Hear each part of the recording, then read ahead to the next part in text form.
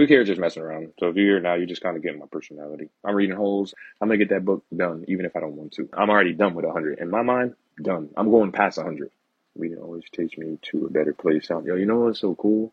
I never knew reading could take you somewhere.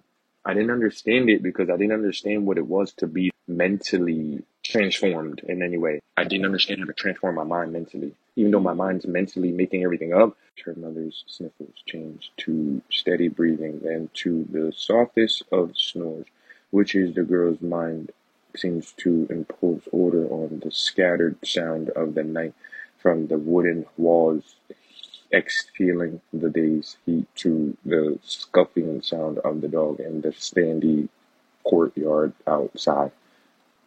This book is no joke. It's a little rough. Like I don't know if I'll be able to read and understand it, but a brain fever bird calls out Kazahalakata. Kazahalakata.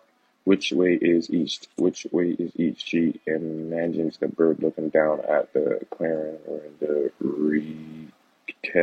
rectangular that shed roof squats over their house.